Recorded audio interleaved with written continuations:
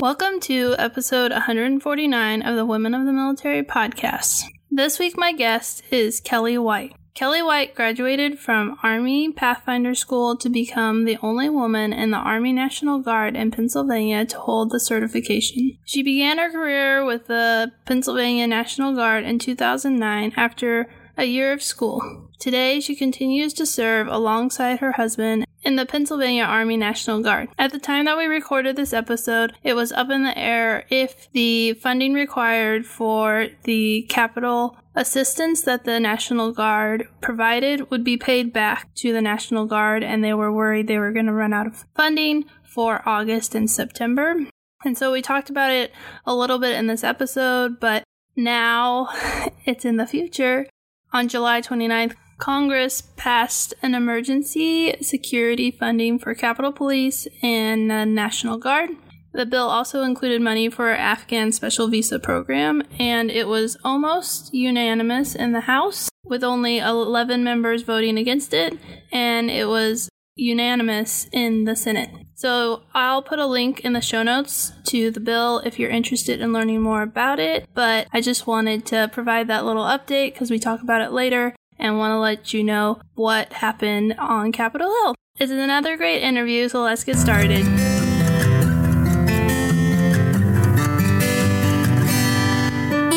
You're listening to Season 3 of the Women of the Military podcast. Here you will find the real stories of female service members. I'm Amanda Huffman. I am an Air Force veteran, military spouse, and mom.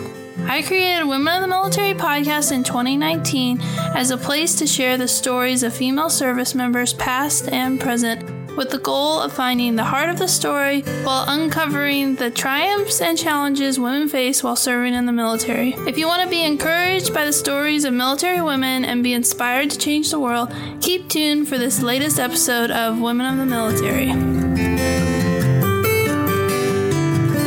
Women of the Military podcast would like to thank Sabio Coding Bootcamp for sponsoring this week's episode. Sabio Coding Bootcamp is a top-ranked coding bootcamp that is 100% dedicated to helping smart and highly motivated individuals become exceptional software engineers. Visit their website at www.sabio.la to learn how you may be able to use your GI Bill benefits to train at Sabio. Your tuition and monthly BAH stipend may be paid during your training period. They are also 100% committed in helping you find your first job in tech. So don't forget to head over to www.sabio.la to learn more. And now let's get started with this week's interview. Welcome to the show, Kelly. I'm excited to have you here. Thanks for having me, Amanda. I'm really excited to talk to you today. So let's start the interview with why did you decide to join the military? I'd like to say I have the typical why did I join, but I guess it's a little bit atypical. I always thought about it in high school, and I thought that the military was like maybe something that everybody who had an able body should do. I was very patriotic at that point in time. But if you were to ask anybody I went to high school with that I would be in the military, they would laugh at you. I was not athletic. I was not into a bunch of clubs. I worked all the time. I was social a little bit, but not crazy. But then I went to college, and after the first semester, I discovered how expensive it was. Also, back in high school, I had, of course, a boyfriend who did not want me to join the military. So in college, I was no longer with this guy, and I said, you know what? It's time for me to join the National Guard. Sounds like something I could totally get into. And I was very much like woman powered at that point in time. I liked to break barriers and do the manly things, but be good at it.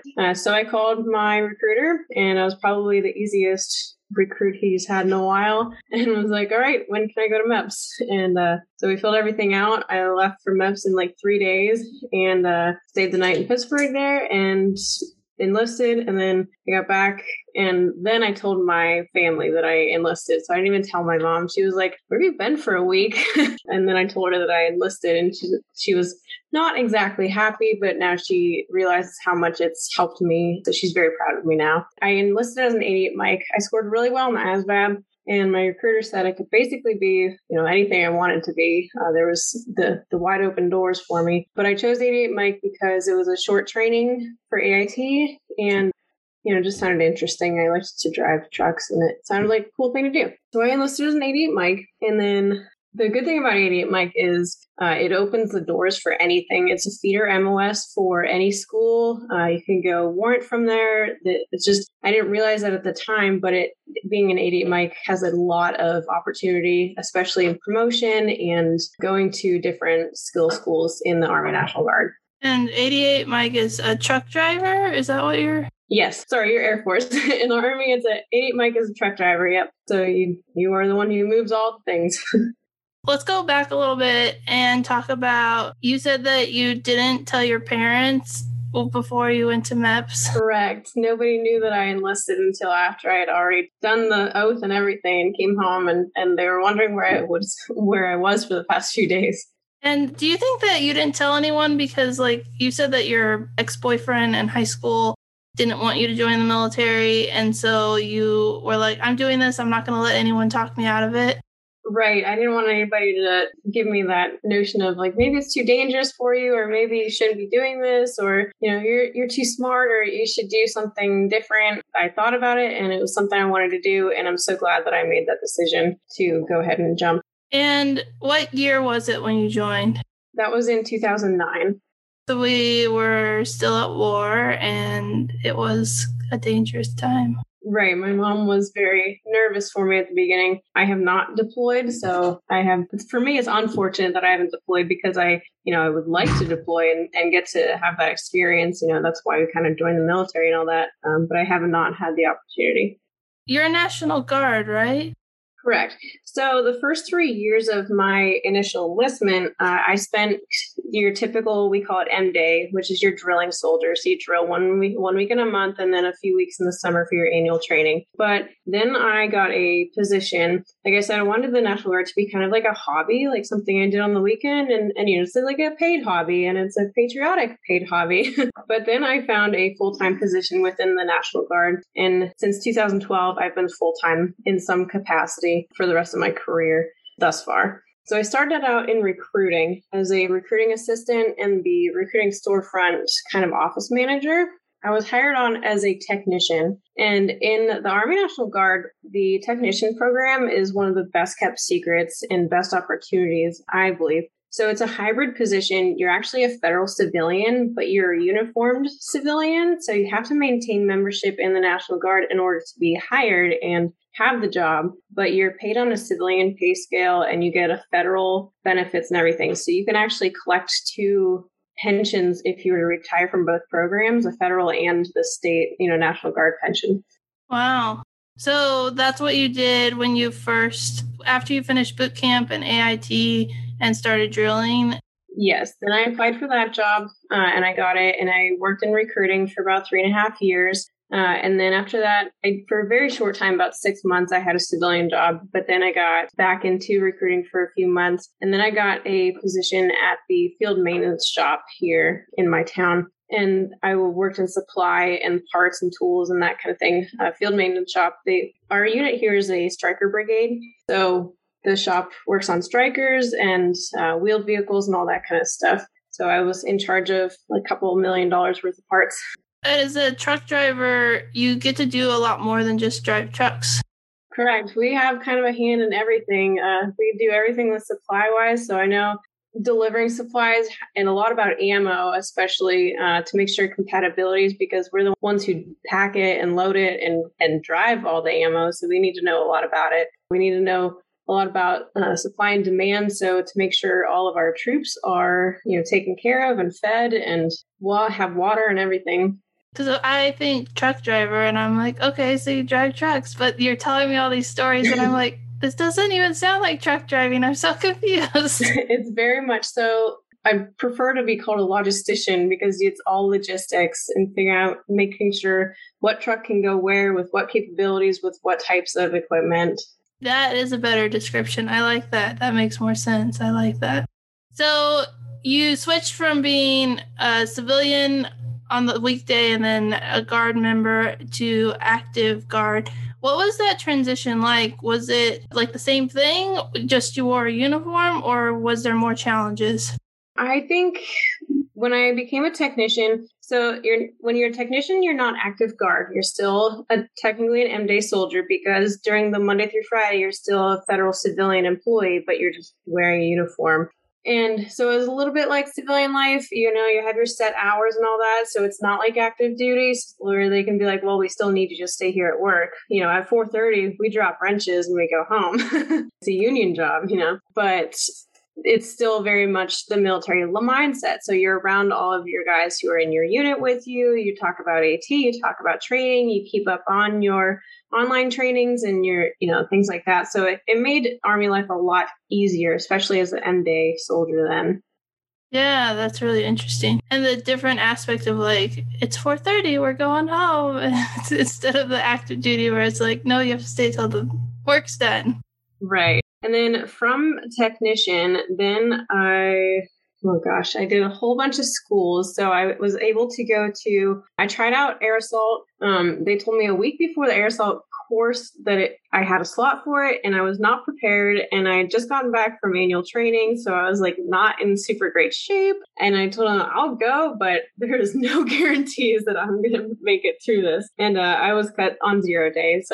And I was totally fine with that. It was a nice little experience for me to go to this class, but it's not on my goal list. But I did want to go to Pathfinder, and the tag at that time did not like to allow anybody to go to Pathfinder school without first trying air assault. So I tried it, didn't make it, that's okay. Then I got the chance to go to Pathfinder, and as difficult as the school is and prestigious, I absolutely loved it. It was such a great experience, and I learned so many cool things, but I'm really proud because last time I checked, and this could completely be wrong now, but I was the only female Pathfinder in Pennsylvania. Okay, Pathfinder, what is that? So the Pathfinders, their motto is first in, last out. So back in World War I or II, whatever, they were the ones who, were dropped in the middle of the woods, and they had to walk around and survey the land and cut down the trees and figure out where they could then have troops and equipment and food and everything dropped into drop zones. They were the ones who coordinated with the air assets to bring in sling-loaded system, like if they needed vehicles dropped somewhere or personnel, or they also talked to the helicopters. So they set up helicopter landing zones, drop zones, and sling load is their main priorities. And is this one of the combat jobs that wasn't open to women before 2016, or has it always been open to women? So Pathfinder is not a job, it's a special skill. So it's just an additional skill identifier. So there's only a few MOSs that are able to go to Pathfinder school. It's very prestigious. So the graduation rate is 27%. Less than 1% of the entire Army is Pathfinder qualified. Or it's some really low percentage. So it's a very prestigious accomplishment in the Army. Yeah, I haven't ever heard of it, and I guess it makes sense if not very many people in the Army can do it, and then the graduation rate is so low, there's very few. And so if they were going to use your guys' skill that you learned, would they handpick a team to go overseas and then scout out the land and fill in all the holes? Kind of. Generally, each battalion may have a team, but a brigade would have a Pathfinder team, and they would just pull you from your job. And the Pathfinder team would be, for an example, we would set up all the helicopter landing zones for aid stations. So for any air medevacs and all that, we would already establish, we would look at the land layout and look at any obstacles or anything, and put markers out for a helicopter landing zone. We also are sling load certified to inspect them. So any sling loaded equipment or fuel blivets or water blivets or crates or cargo netting or anything like that, we're certified to inspect that sling load to make sure it's safe to travel in the air. Wow, that's just so interesting. I didn't even know that specialty existed in the Army. And it's pretty neat that you're one of few, if not the only woman in Pennsylvania's National Guard that meets that qualification. It's one of my very proud accomplishments. So after I went to that school, then I also went to Master Fitness Trainer. And one of the things that I actually developed a love and passion for because of joining the Army is fitness and wellness and nutrition and all that. So I loved going to Master Fitness, and it was a great education, great experience, and it kind of catapulted me into my current education track of becoming a yoga teacher, and then now I'm in my master's program for nutrition science. And were you able to go back to school using your GI Bill? So in the National Guard, you don't get a post 9/11 GI Bill unless you're deployed or spend time on active duty. But we are entitled to the Montgomery GI Bill, so it's a stipend while you're in school. So on top of that, we also get state money for school. The Education Assistance Program will pay tuition towards any state school or any other school that you want to go to, the same dollar amount. Interesting. Yeah, I knew that there were like complicated rules with the Guard and Reserve around the post 9/11 GI Bill, but I didn't understand that the Montgomery GI Bill was still available. Yep, anybody who hasn't deployed, they're entitled to the Montgomery GI Bill. So if in the future you got deployed, would it give you the GI Bill, or since you already used the Montgomery, would that not? Well, so after I was a technician for a while, then I applied for what we call AGR jobs. So then I was hired on as an active Guard Reserve, which is active duty, which enabled me to have the GI Bill, the post 9/11. So I actually do have the post 9/11 because of my AGR service. After I was a technician for so long, then I applied for an AGR job and I was hired in the retention. I was a retention NCO for 2 battalions, for a Field Artillery Regiment and then Infantry Striker Battalion. So I handled all retention-related questions, and I really loved that job. It was very fulfilling. I was able to help soldiers out by finding them the benefits that they needed, making sure they were getting their bonuses paid, making sure that they were getting their student loan payments on time. I was able to help their families out by linking them up with all these different resources, and I really loved that job. I was successful. I made a lot of friends. I got to do little, really cool things during that job. But then I was reassigned as a recruiter. So here I am now as a recruiter. So you kind of went back to the beginning, because isn't that what you started in? That is. You're right. But now, not just being a recruiting assistant or a storefront manager, I'm now an actual mission recruiter. I went through SQA4, which is recruiting school, back in the spring. And the interesting thing about my current situation is I'm also right now 6.5 months pregnant. So it makes the job a little bit more interesting. Yeah, it's not the military stereotype for sure. When people come in, they're like, wait, you're a woman, you're pregnant? I always say being pregnant in the military is like the biggest kept secret. No, you just have babies. You don't spend time being pregnant. Yeah, there's not a lot of women, and then a lot of women either get out when they have kids, and so the amount of pregnant women that you see in the military is few and far between. And so that's another thing why I started listening to your podcast, because I like to hear the stories about women who have stayed in, because there's not a lot of resources out there for women in the military who have children and stay in. There's not very many books out there to read about support or any experiences out there. So your podcast is very helpful. That's great to hear. Yeah, it's amazing the different ways that the podcast can help different people, from women who are looking to join, who just want to hear about the experiences of women serving, to women who are looking advice from other women about their experience. So that's great to hear.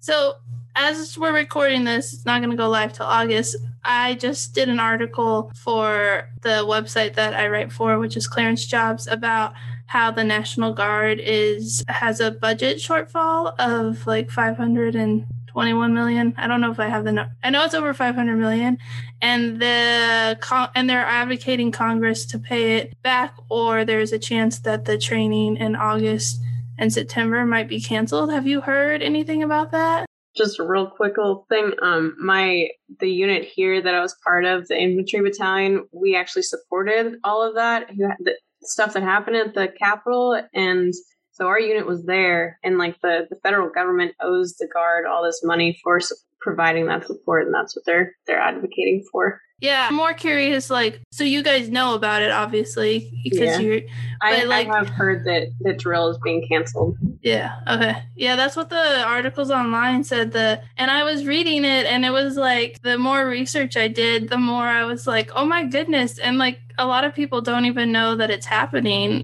Right. The unfortunate, some guys are very excited because they don't want to go to drill in August because that's the summertime. But others rely on that paycheck, and they rely on that extra money, to pay bills and support their families. So that's unfortunate. Well, and I even read in one article that, like, because you're going to drill, some people get health care off of that. And like, if you don't go to drill, then you actually will owe the government money because you're not going to drill. And instead of them taking it out of your paycheck, they're going to just charge you a bill. And so I was like, so the ripple effects, like, some people might be like, yeah, you don't have to go to drill, but the people aren't getting money. People are not getting money to pay for their health care. On top of that, it affects their retirement too, because you're not getting those points to make a satisfactory year of participation. Yeah, there's just so many ripple effects that, I read a number of different articles yesterday while I was working on the article, and I was just like blown away that I just happened to see on Twitter that someone shared that the National Guard's running out of money, and I was like, oh, that's interesting. And so I pitched my editor and was like, and then I was like digging through everything, and I was like, so when this episode goes live, it will be past August 1st, because every article I read said that late July, which is now, or August 1st. But Congress is currently working on, there's like 3 or 4 different bills that are trying to get through. One of the battalions is getting ready to deploy, and they have training in August, and then they're supposed to deploy in October, and they'll still have to deploy in October, but they won't be able to not get the train up. Yeah. Yeah. And that was in Indiana. And so it was just really interesting to read that article and think about, like, that's one story, and like, how many more stories are there with, I don't think people realize how much the National Guard is doing, both here in the States, but also overseas. Yeah, so actually the National Guard deploys more often than any service out there. Yeah, I mean, I deployed with the National Guard when I deployed, and I know there's so many missions that they're involved in, and so I'll be watching that because I'm curious to see what is going to happen. Yeah, I'm sure it affects your life a lot more than mine. Right. So you mentioned that you're pregnant, and your husband's in the military too, right? Right. He is also in the National Guard, and he's full-time capacity as well. He is still a federal technician. So he's a striker mechanic during Monday through Friday. He actually worked at the same FMS, the field maintenance shop that I did, which was very interesting. It was kind of cool working together with him, but separate, because I was in the offices and he was out on the shop floor. It was very cool. He loves his job. He calls it playing with like adult Legos every day. He just gets to tear things apart and fix them and put them back together. So he's very happy there. And then on what we call the M-Day side, drilling side, he's a fueler. So he's assigned to the forward support company for the infantry battalion here. And he runs all the fuel missions for all the vehicles. Wow. It's just so fascinating, all the different things that you can do in the Army National Guard and the Air National Guard too. But like, there's so many different mission sets and like different opportunities where like he has the Monday through Friday job, or he's doing one thing and then his drill job is different.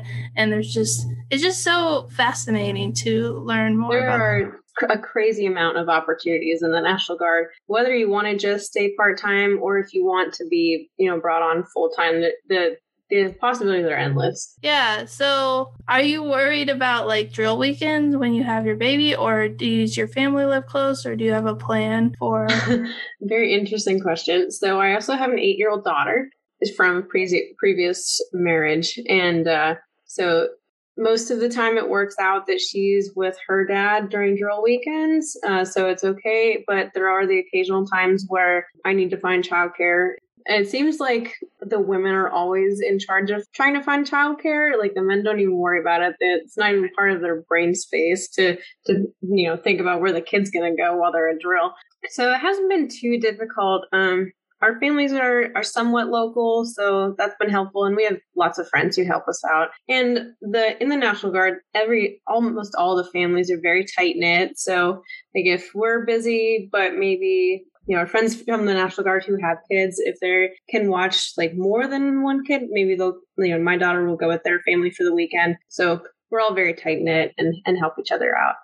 That's really good to hear. Yeah. Yeah, there's so many different like dynamics and things that make it challenging to be a mom in the military. And my husband's active duty, but he's the same way because like now I have my career with my blog and my podcast and I'm getting opportunities to go places. And like even though it's my trip, I have to figure out all the childcare. And I'm like, can't you help a little? But he's not very connected, so it would be hard for him to help. So it's like, on one hand, it's like I have all the connections, so it's easier for me to plan it. But on the other hand, sometimes I'm like, I've experienced that struggle quite a bit in recruiting because not very many female recruiters. And on the team, my team leader and everybody they expect me to perform and go to events. And as a recruiter, like your work hours are you're at the whim of whenever anybody's available to meet with you. And so I bring up the point of like,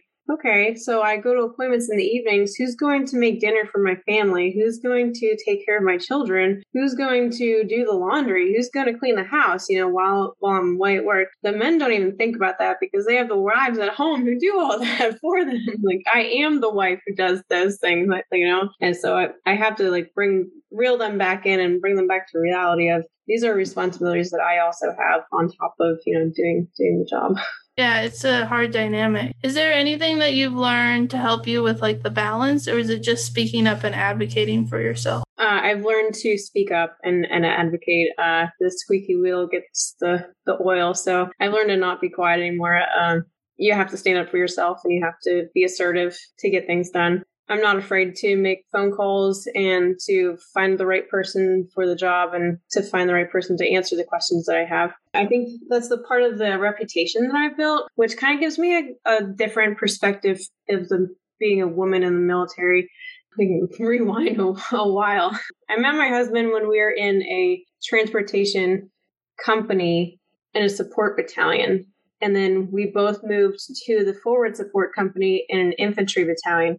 So infantry is all males. Up until very recently, there's very few females still in the infantry. So I've always had to assert myself and make sure that I'm respected in that battalion and taken seriously. So I've built this reputation that I'm reliable and I'm not afraid to get things done. I'm not afraid to stand up for myself wherever I'm at. And I think that's helped me a lot. And it's made me very successful throughout leadership in, my career, I guess. I've learned that, I've stood up for myself enough that now I have a reputation that I can do the job and be responsible. And a lot of leaders and other unit members look up to me for answers. That's really great. And it's all about advocating for yourself and speaking up. Right. And also taking on the hard jobs. So I went to a class called VCE.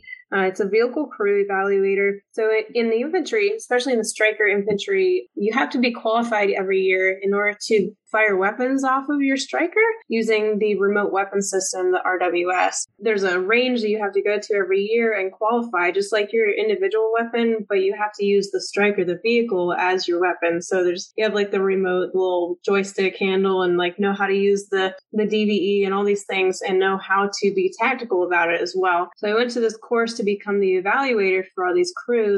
And I learned a lot about tactics and a lot about the infantry going through that course. And I think there was a little bit of a nervousness in the battalion. I became the battalion's crew evaluator. So I would evaluate everybody in the battalion to make sure that they are qualified to be, a gunner. And they were a little bit nervous because I was a female and they weren't sure how the other male infantry guys were going to receive my criticism, and especially if I failed them, if they, didn't qualify. And what I found was I was very intelligent and I spoke intelligently to these guys, and I was very helpful in teaching them the correct tactics before they went out to qualify. And I was able to guide and lead them to be successful. And then they respected me like a whole bunch more. They came to me with questions instead of going to their team leaders, which kind of sparked a little bit of animosity, but everybody started to respect me as actually intelligent and tactical, have a tactical knowledge base. Yeah, because you had the expertise and you didn't just keep it to yourself. You shared it with them and you tried to set them up for success. And so they trusted you because you had already taken that first step. Yeah. And I really liked that they set aside, most guys set aside the fact that I was a woman, and I wasn't in the infantry and I wasn't, a grunt in the field or anything. Even though I wasn't those things that they shared amongst themselves, they respected the fact that I was able to teach them and guide them. And they didn't care if I was a girl or a guy or whatever. They listened to me and they sought out my advice. Yeah. When I deployed with the infantry unit, and I had a similar experience where they were like, they would call me the precious cargo. But they saw me as because I was a civil engineer and the expertise in that field, and they knew that my job was to go and inspect the buildings and their job was to keep me safe and, do all the tactical stuff, which is exactly what it was. And it didn't matter that I was a female. I mean, that's why I was the precious cargo, because I was a female. But right. I mean, that was their nickname for me to make, or I guess my call sign that they gave me. But I always felt respected and part of the team, and they did their job and I did mine, and we worked really well together. That's one of the things I really love about the military is that we all work as a team, and I don't find it very, very few instances of any type of sexism or racism or anything. I think in my experience, everybody just accepts everybody as they are and uses everyone's strengths and acknowledges weaknesses, and we work great as a team together. The military is really good at looking past those things. Probably still have some issues here and there, but it's good that in your experience, you've had such a positive experience. Right. So is there anything else from your time in that you wanted to talk about before we wrap it up?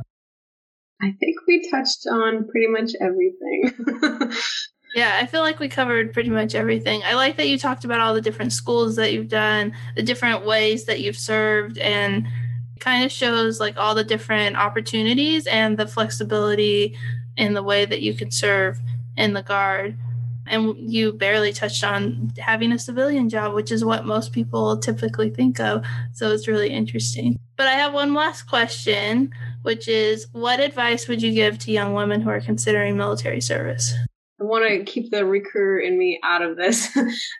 So, of course, I'm going to suggest any female do your research, look into every branch, figure out what you want to do, and don't be afraid to take the leap. Don't be afraid to challenge yourself.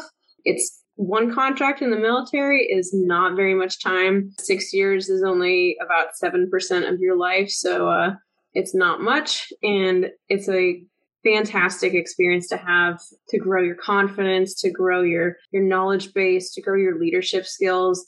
It's just, you can't go wrong in the military, I believe. And I think if you're able to, absolutely take that jump, take the leap, challenge yourself, and really give it your all. Yeah. And I love the quote by Joseph Campbell, which is, when you come to a great chasm in life, jump. It isn't that far. Every time you were saying that's what I was thinking. But yeah, I think that joining the military can feel scary. And I've had a few women reach out and they're like, I'm nervous. Does that mean I shouldn't do it? And I'm like, no, that means that you should do it. Because absolutely. Being afraid isn't a bad thing. It's a challenge. It's going to be hard. That doesn't mean that you shouldn't do it or that you can't do it. So just jump and you'll be amazed at what you can do. Right. There's lots of people that will catch you at the other end. Yeah, that's great. I love that. Thank you so much for your time. I really appreciate having you on the show, and I'm excited for this to go live. Thank you so much, Amanda. It was great talking to you. Thank you for listening to this week's episode of Women of the Military Podcast. Do you love all things Women of the Military Podcast? Become a subscriber so you never miss an episode, and consider leaving a review. It really helps people find the podcast and helps the podcast to grow. Are you still listening? You could be a part of the mission of telling the stories of military women by joining me on Patreon at patreon.com/women of the military, or you can order my book, Women of the Military, on Amazon. Every dollar helps to continue the work I am doing. Are you a business owner? Do you want to get your product or service in front of the Women of the Military podcast audience? Get in touch with the Women of the Military podcast team to learn more. All the links on how you can support Women of the Military podcast are located in the show notes. Thanks again for listening and for your support.